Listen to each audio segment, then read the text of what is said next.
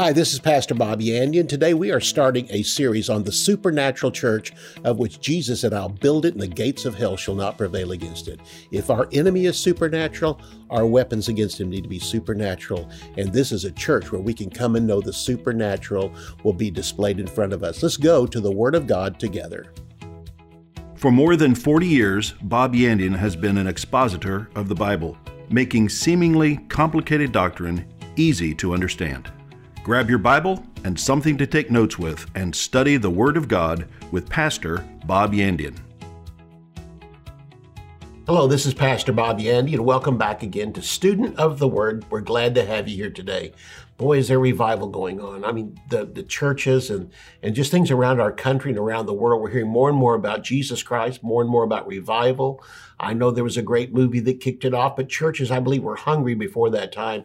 And one sad thing about revival is it often is what it takes to kick us back to understand we're a supernatural church. That's what I want to talk about, is from the Word of God, or what we should be operating and how the church should be operating today as a supernatural church. I'm not just talking about the church worldwide. I'm talking about the local church also. The local church should be an example of what the universal church is, but even better than that, the church ought to be an example of what heaven is going to be like.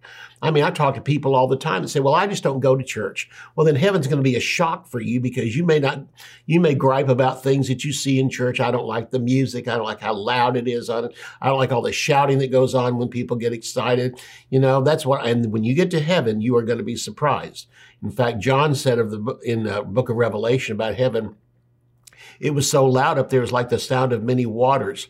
I finally got a revelation that one day. It's not like just hearing water running. No, it's like standing at the bottom of Niagara Falls. You probably have to yell at each other to hear it. In heaven, that's what praise and worship is going to be like. There's going to be such loudness and music and rejoicing in heaven because we've come through life. We've come through the problems of life. We received Jesus as Savior. And for eternity, we'll be there praising God around the throne of God.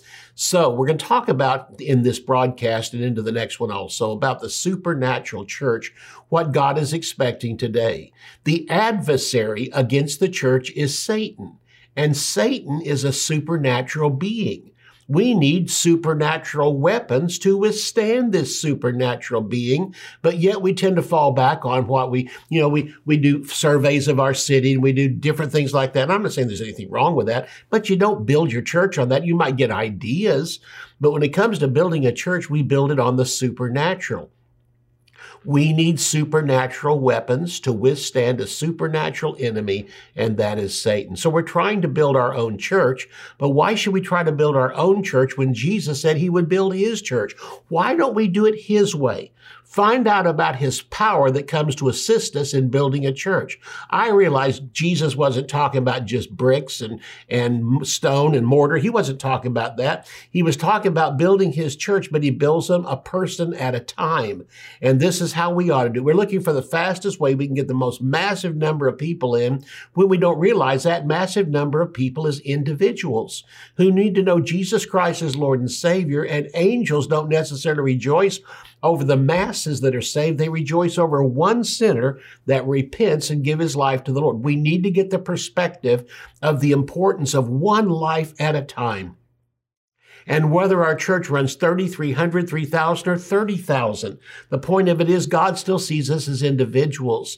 So if we will build the church, like Jesus said, I will build my church, and the gates of hell shall not prevail against it. If we do it his way and use his power to assist us in building our church, then seminars and conferences across the country now telling people how to build their church would probably have to just fall back because they're leaving out the most important part, simply opening up the Word of God and teaching it and depending on the supernatural power of the Holy Spirit for signs, wonders, and miracles. Because if Jesus built his ministry that way and said he'd build his church that way, we need to do it also. We're here for the long haul. Word and Spirit driven churches always outlast program-driven churches, and program-driven churches is nothing new. We've had them throughout the centuries, but it often takes a shaking of the Holy Spirit and a revival to get us back to the point we're trying to do it without God's power. We're trying to do it in our own power. Look with me, if you would, at Matthew chapter 16. We're going to take a look at verses 18 through 19. And what I'm offering on this program is simply coming back to the power of the Holy Spirit. And that is in my book, Teaching of the Ministries of the Holy Spirit, Life and Power. Life comes from the new birth and power comes from the infilling of the Holy Spirit. And this is what, again, causes people to come to the fullness of what God has for them in the Christian life. It's not just a new birth experience. It's also power from the Holy Spirit to get other people saved. And so this is what the book will be offering. And at halftime, they'll come on and tell you how you can have a copy of it all for yourself. Matthew chapter 16, in verses 18 through 19, Jesus said this, I say unto you that you are Peter, and upon this rock I'll build my church, and the gates of hell will not prevail against it. And I will give to you the keys to the kingdom of heaven. Whatever you will bind on earth will be bound in heaven. Whatever you will loose on earth will be loosed in heaven. Notice he said, I'm going to give you the keys to the kingdom. He said, you're Peter, on this rock I'll build my church. Jesus was not speaking that Peter was the rock the church was built on. The church was built on the confession of the lordship of Jesus that Peter gave. When Peter said, you're the Christ, the Son of the living God, that's when Jesus told Peter, he said, on this rock I'll build my church. And the rock was not Peter. The rock is the confession of the lordship of Jesus. What turns you into the rock that God can use and place into the church is when you accept Jesus Christ as Lord and Savior. And then he goes on to say, I'll give you the keys to the kingdom. Why is this important? There's not just one key to building a church. There's not just one key to building your Christian life, but many. Notice he didn't say, I'll give you the key to the kingdom. I mean, I've gone to places, seen books on shelves, heard ministers, and they'll call it the key to growth. There is not one key to growth. There's not one key to leading people to Jesus. He said, I'll give you the keys to the kingdom. What's on that key ring? There's a key for prayer. Prayer doesn't operate the same. In fact, there's other types of prayer. There's intercessory prayer, all the different things we have there. There's witnessing, there's praise and worship, there's times of quiet before all the different keys that God has given us, meditation so we can study the Word of God and have it be illuminated in our heart. All these different keys are given to us. The moment we get born again, he gives us a key ring with all types of keys. And you know what I think it is? It's going to take your entire lifetime to get through all those keys because there's always another one there. You go, well, what's this one for? And you start to study and you find out that God has things to say in the Word of God about all types of subjects, including the problems or the victory that you're going through right now. So Acts chapter 2. In verse 42, here we have a couple of keys to what caused the first church to grow. The one that began on the day of Pentecost, by the end of the day, and they. Acts 2:42, they, the 3,000 who had just been born again, continued steadfastly in the apostles' doctrine. There's key number one. Key number two, fellowship. This is people fellowshipping together, not just fellowshipping with us and God, no, but fellowshipping with people. Why is it important to come to church? There's people you'll see there you can't see through the week. There's people there that you don't fellowship with, maybe over breakfast or whatever, but you see in church. My wife and I were coming to church probably, I can't remember how many months ago, but anyway, it was quite a little while ago. But we were walking up on a Sunday morning. The doors were wide open. It was spring, and outside were, ushers holding the door open, greeters holding the door open. But you know what? The closer we got, the louder it got, because that led into the lobby that led into the auditorium. And as we came to that door, the conversations inside were so loud we could hardly hear ourselves think. And I just looked at my wife and said, you know what? This is what heaven's going to be like. Not only times of fellowship with God, but the roar, perhaps the roar, that what John heard in heaven was the roar of people of every kindred, tribe, tongue, millions upon multiplied millions, perhaps billions of people who have been saved in their life, became Christians, and finding out while they're standing there talking, this is what church was like. Church should be a replica of what heaven will be like. Church should be that place we go to and we feel as close to heaven on earth. I've been doing some study lately in the Word of God, in the New Testament especially, on old people, since I'm becoming one, on what the Word of God had to say about it. I thought it was interesting on the day that Mary and Joseph came to have the baby Jesus circumcised in the temple. On the 8th day when they got there, there was two old people. First of all was a prophet that came to them, and he talked to them. But next of all was a woman inside the church, and she was a prophetess, and she had been there. It said that in her latter years, she lived in the church. She never departed from the church. And I thought, boy, is that true. true. When I pastored, we had old people that would just love to have lived in the church. I mean, you come to them and say, well, you guys are here all the time. I know. You're here midweek service. I know. You're hanging around the church all the time. I know. And you say, well, don't you ever want to take a trip? Nope. I have seen everything I want to see. I have seen every country I want to see. I know there's more out there, but right now I don't care. I'd love to spend the rest of my life just here in this church, worshiping God, saying hi to people, greeting people, just being around God's people. I don't care to go anywhere else. What a wonderful thing. So notice again, they continued. This is what church is for. Continued, first of all, steadfastly in the apostles' doctrine. Next of all, fellowship. This could be fellowship with God, but I really think it's more fellowship with each other. And the multitudes of people that come to church, and this is what happened. Acts 2:42 is the beginning of the first local church.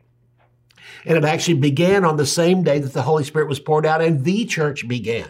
In other words, you're part of the church when you get born again, but God wants you to now become a part of a local church. The man that was healed at the gate, beautiful, you know what he did? As soon as he was healed, jumping, leaping, praising God, by the time that he was through jumping, leaping, and praising God, he followed Peter and John into the temple. That's what we need to do. Lead people to Jesus in the streets, see them get healed, delivered, and set free, and then they follow us to church. Why? Because the most important thing after you're saved is the church, and the purpose of the local church is for the perfecting of the saint. There's two parts to the Great Commission. Number one, go into all the world and preach the gospel. Number two, make disciples of all men. The first one is handled in the streets. This is where most of your evangelism will take place. Go into all the world and preach the gospel, not go into all the churches and preach the gospel. Because the main purpose of the local church is perfecting the saints, or the second part of the Great Commission, make disciples of all men. So, and in making of disciples, then people have fellowship with each other. They grow, they learn to grow around each other, and then that gives them confidence as they go into the world to offer what we have in church, what we have through Jesus Christ. So number one was they continued steadfastly in the apostles' doctrine. This was the teaching of the Word of God. Number two was fellowships, and this was meetings where they came together, being together, and it can include eating meals together, and all these other things that happen. So again, the first thing was they continued steadfastly in the apostles' doctrine. Next of all, in fellowship with each other. Next of all, breaking of bread. This was not only communion, but having meals together. 1 Corinthians 11 speaks of those meals they had. And finally, prayers. And one of the best places for prayers is not just in your home, because group prayers. I think of chapter 12 here of the book of Acts, and this is how Peter was delivered from prison. There were people in church praying for him. And while they were praying, he was delivered. In fact, delivered so quickly, they couldn't believe he was delivered that quickly. The little girl that went to open the gate said, "Who are you?" He said, "Peter." She said, "You can't be. You're in prison." He said, "No, I'm out of prayer." She said, "You can't be. We haven't even hardly started praying yet. And here you are delivered." Oh, the power of united prayer in church. I'll see you right after the break. The Holy Spirit has always been with man, but only in a limited ministry before Pentecost. In the Old Testament, the Holy Spirit lived in a temple made with hands and came on individuals at certain times to do a certain task. When Jesus Christ rose from the dead, the veil of the temple was torn from the top to the bottom, not just to let us in, but to let the Holy Spirit out. From that day until this, the Holy Spirit desires to live in every person who will be born again. In Life and Power, Bob Yandian carefully examines the Holy Spirit's ever-present role in our daily life, the types and shadows that explain his ministry, and how the world was changed when he came into the upper room, filling New Testament believers with boldness and power. Life and Power is available in book form as audio CDs or downloads, video DVDs, or as both audio and video on a USB flash drive. To order Life and Power, visit bobyandian.com/lifeandpower.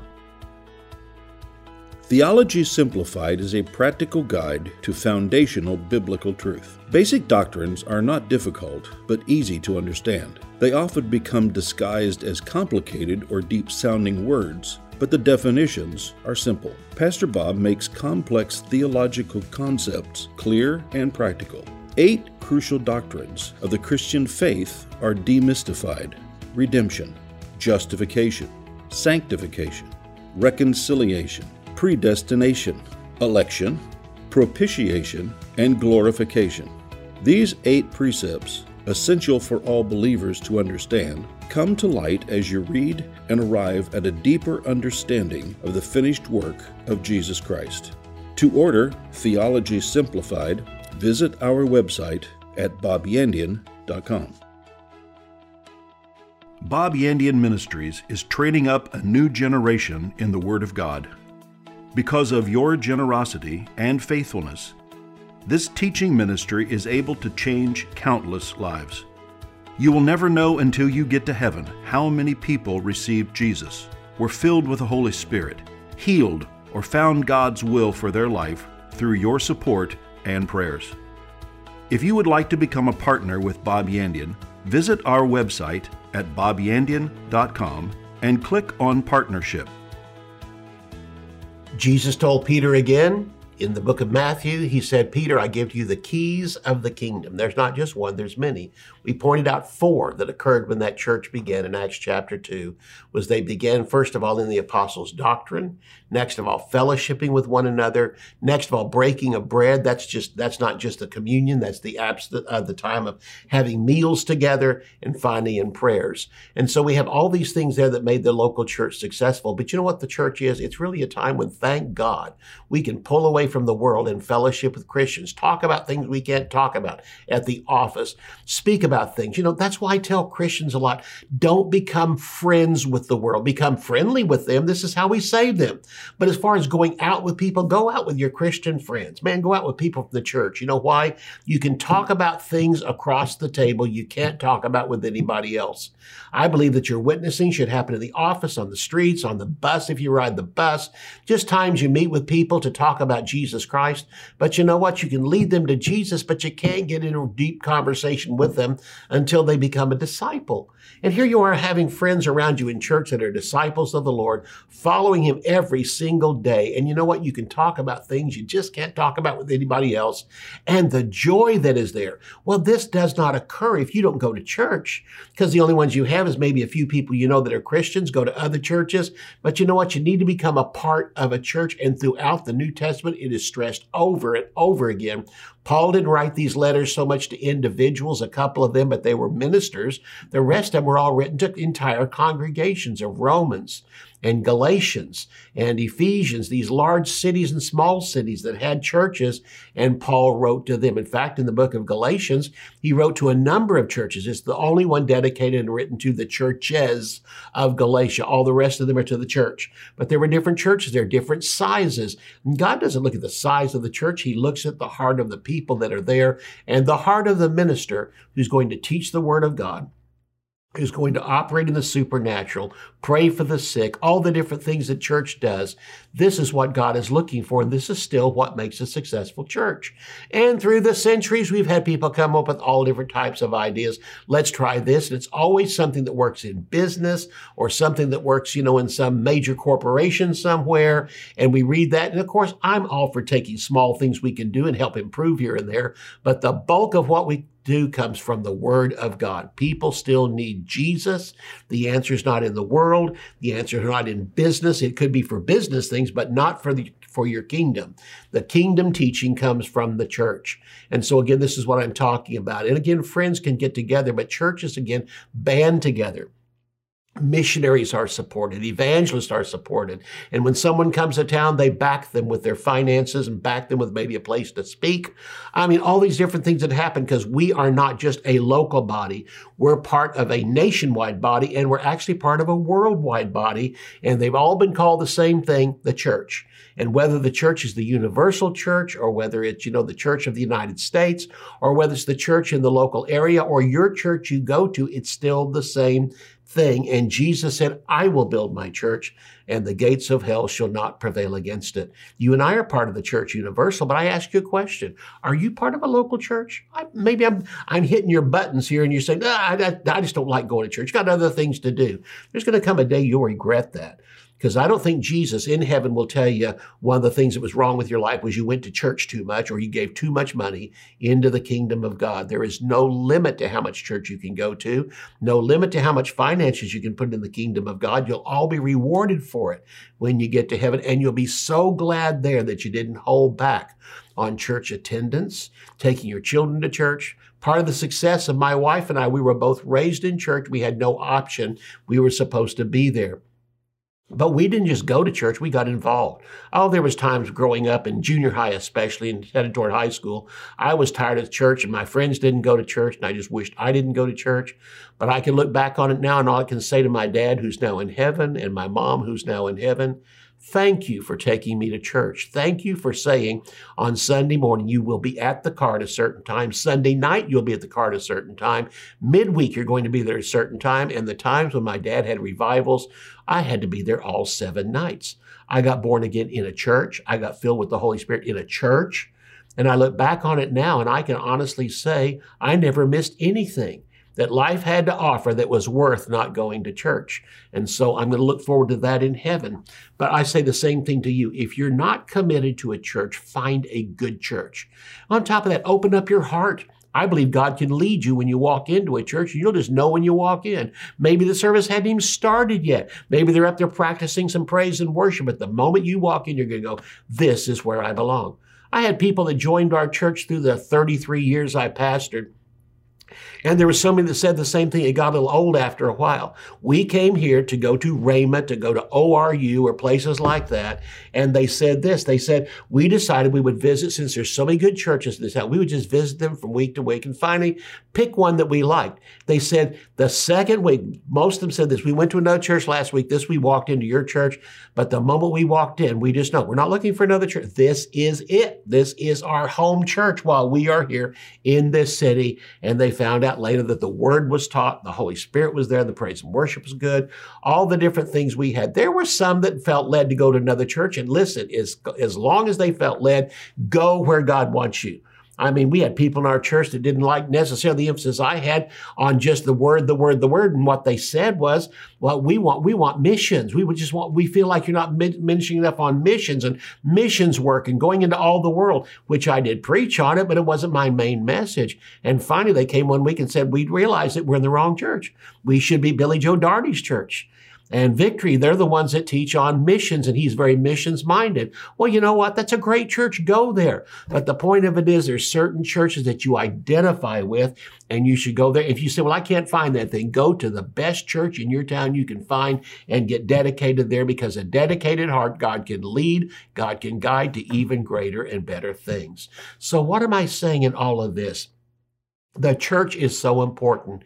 And we seem to, through the years, at revival, it brings us back to the Word. Revival always brings us back to the power of the Word and the power of the Holy Spirit and what we should really be doing. And churches suddenly start flourishing everywhere because that's what people want. But as soon as revival's over, we see a waning away from that. And pastors say, I got a better idea. I got a new idea. And it comes back to this. If Jesus is going to build his church, why don't we get our ideas from him? And come back to what the Word of God has to say. Today we have churches that cater to visitors. We have those that cater to sinners. What they want to do is kind of dumb it down a little bit, numb it down a little bit so that when people walk in, they don't feel so like, what's going on here? And I realize there's always excess that happens in some churches.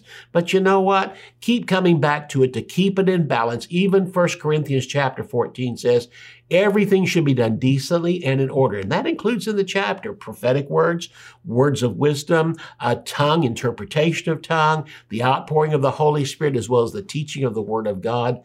And so what we have today is, why should we not have altar calls for salvation or the Holy Spirit? People say, well, that really makes people feel embarrassed. Well, you know what? Throughout the centuries, people have got saved in front of other people. It's just a display of, you know what? I want Jesus so bad, I don't care what all these people think. But we're always trying to cater it to the person. And so we don't invite people down to come to the front anymore to receive Jesus. It's, if you want to, we have a room over here. And I understand, I mean, you know, for some people that's okay, but that's not what the Word of God teaches. Jesus led people to the Lord in public. And there was a time when even as Jesus performed signs, wonders, and miracles in John chapter 8, it says, and many believed in him.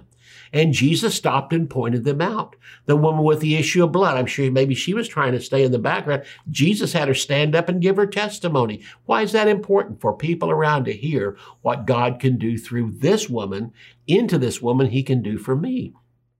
So again, why do we not have altar calls in some churches for salvation or to receive the Holy Spirit? Or even, as it says in the book of James chapter 5, is there any sick among you? Call for the elders of the church. We ought to be able to have times when if you're sick, come up here. Here's the elders of the church. We're going to pray for you. And the Bible says the prayer of faith will save the sick and the Lord will raise him up. When's the last time you had prayer in your church for sick people? Jesus healed sick people. Paul healed sick people. Peter healed sick people. But he and John saw the man at the gate beautiful healed. Why can't we have healings in our own church service? Why would we not publicly pray for people's needs to be met? Is there people here today that are in financial need? Stand up. We're going to pray for you because we have compassion on you. And for some of you that are standing up, those around you, look, maybe there's a person there you're going to feel led and you'll give of what you have, because James says that also, that when we see our brother in need, we should give to him. So it's good for us to give to our brothers and sisters who are in need because we know something. They're not unemployed. They're not just sitting on a corner somewhere begging for money. These people actually in church have a job and they've come across a crisis in their life. And one of the best things we can do as Christians is help to and come in and pitch in our money and pitch in our faith and our love to them to help them come through this time of problem. So the purpose of the church universal is to win souls. So why don't we have in local church service, let's have an invitation for people to receive Jesus as Lord and Savior. We kind of have gripey feelings about that, but you know what? Billy Graham did it for years, and we rejoiced at how many people came down to receive Jesus Christ as Lord and Savior. Let me just give you some scriptures again. Here's some scriptures on the fact that the church should be mainly catering to believers to see them grow in the things of God. 2 parts to the Great Commission: go into all the world and preach the gospel. Notice, go into all the world and preach the gospel. The next one is to make disciples out of all who have been born again. And the Bible doesn't say go into all the churches and preach the gospel, although it's fine and we should weave a salvation message into it. But the bulk of that message is designed for believers to make disciples out of them. Ephesians chapter 1 and verse 1 and Colossians chapter 1 and verse 1, the books were written to the saints and faithful brethren. Notice who the bulk of the people in church are. They are already saints and they are already faithful brethren. Psalm 111 verse 1 says, I will praise the Lord in the assembly of the upright. The upright are believers, and this speaks of the congregation. So is it still fine to bring out a salvation message in there? Yes. And even give an invitation for the 7, 8, 10 people there that are not saved, and we'll rejoice with the angels in heaven that somebody gave their life to Jesus Christ, because it's considered all right to give your life to Jesus Christ in church. But the Bible teaches the main place we should be spreading the gospel is in the streets, in the cities, and the places that we work. I want to thank you for standing with me in this broadcast. And if you're not one who has joined me to become a partner in this ministry, would you do so? Go to bobyandian.com. You'll find a place there on our website that you can become a partner with me. And believe me, I will love it. I will thank you for it, that you're helping to get this ministry out to others. I'll see you next time. You can order resources, become a partner, or browse free articles and podcasts by visiting our website at bobyandian.com. You can also join our mailing list and receive weekly devotions and the latest ministry updates. If you would like to contact Bob Yandian Ministries, visit bobyandian.com and click on Contact. To contact us by mail, use the address on your screen. Thank you for watching today's broadcast. We'll see you next time on Student of the Word with Bob Yandian.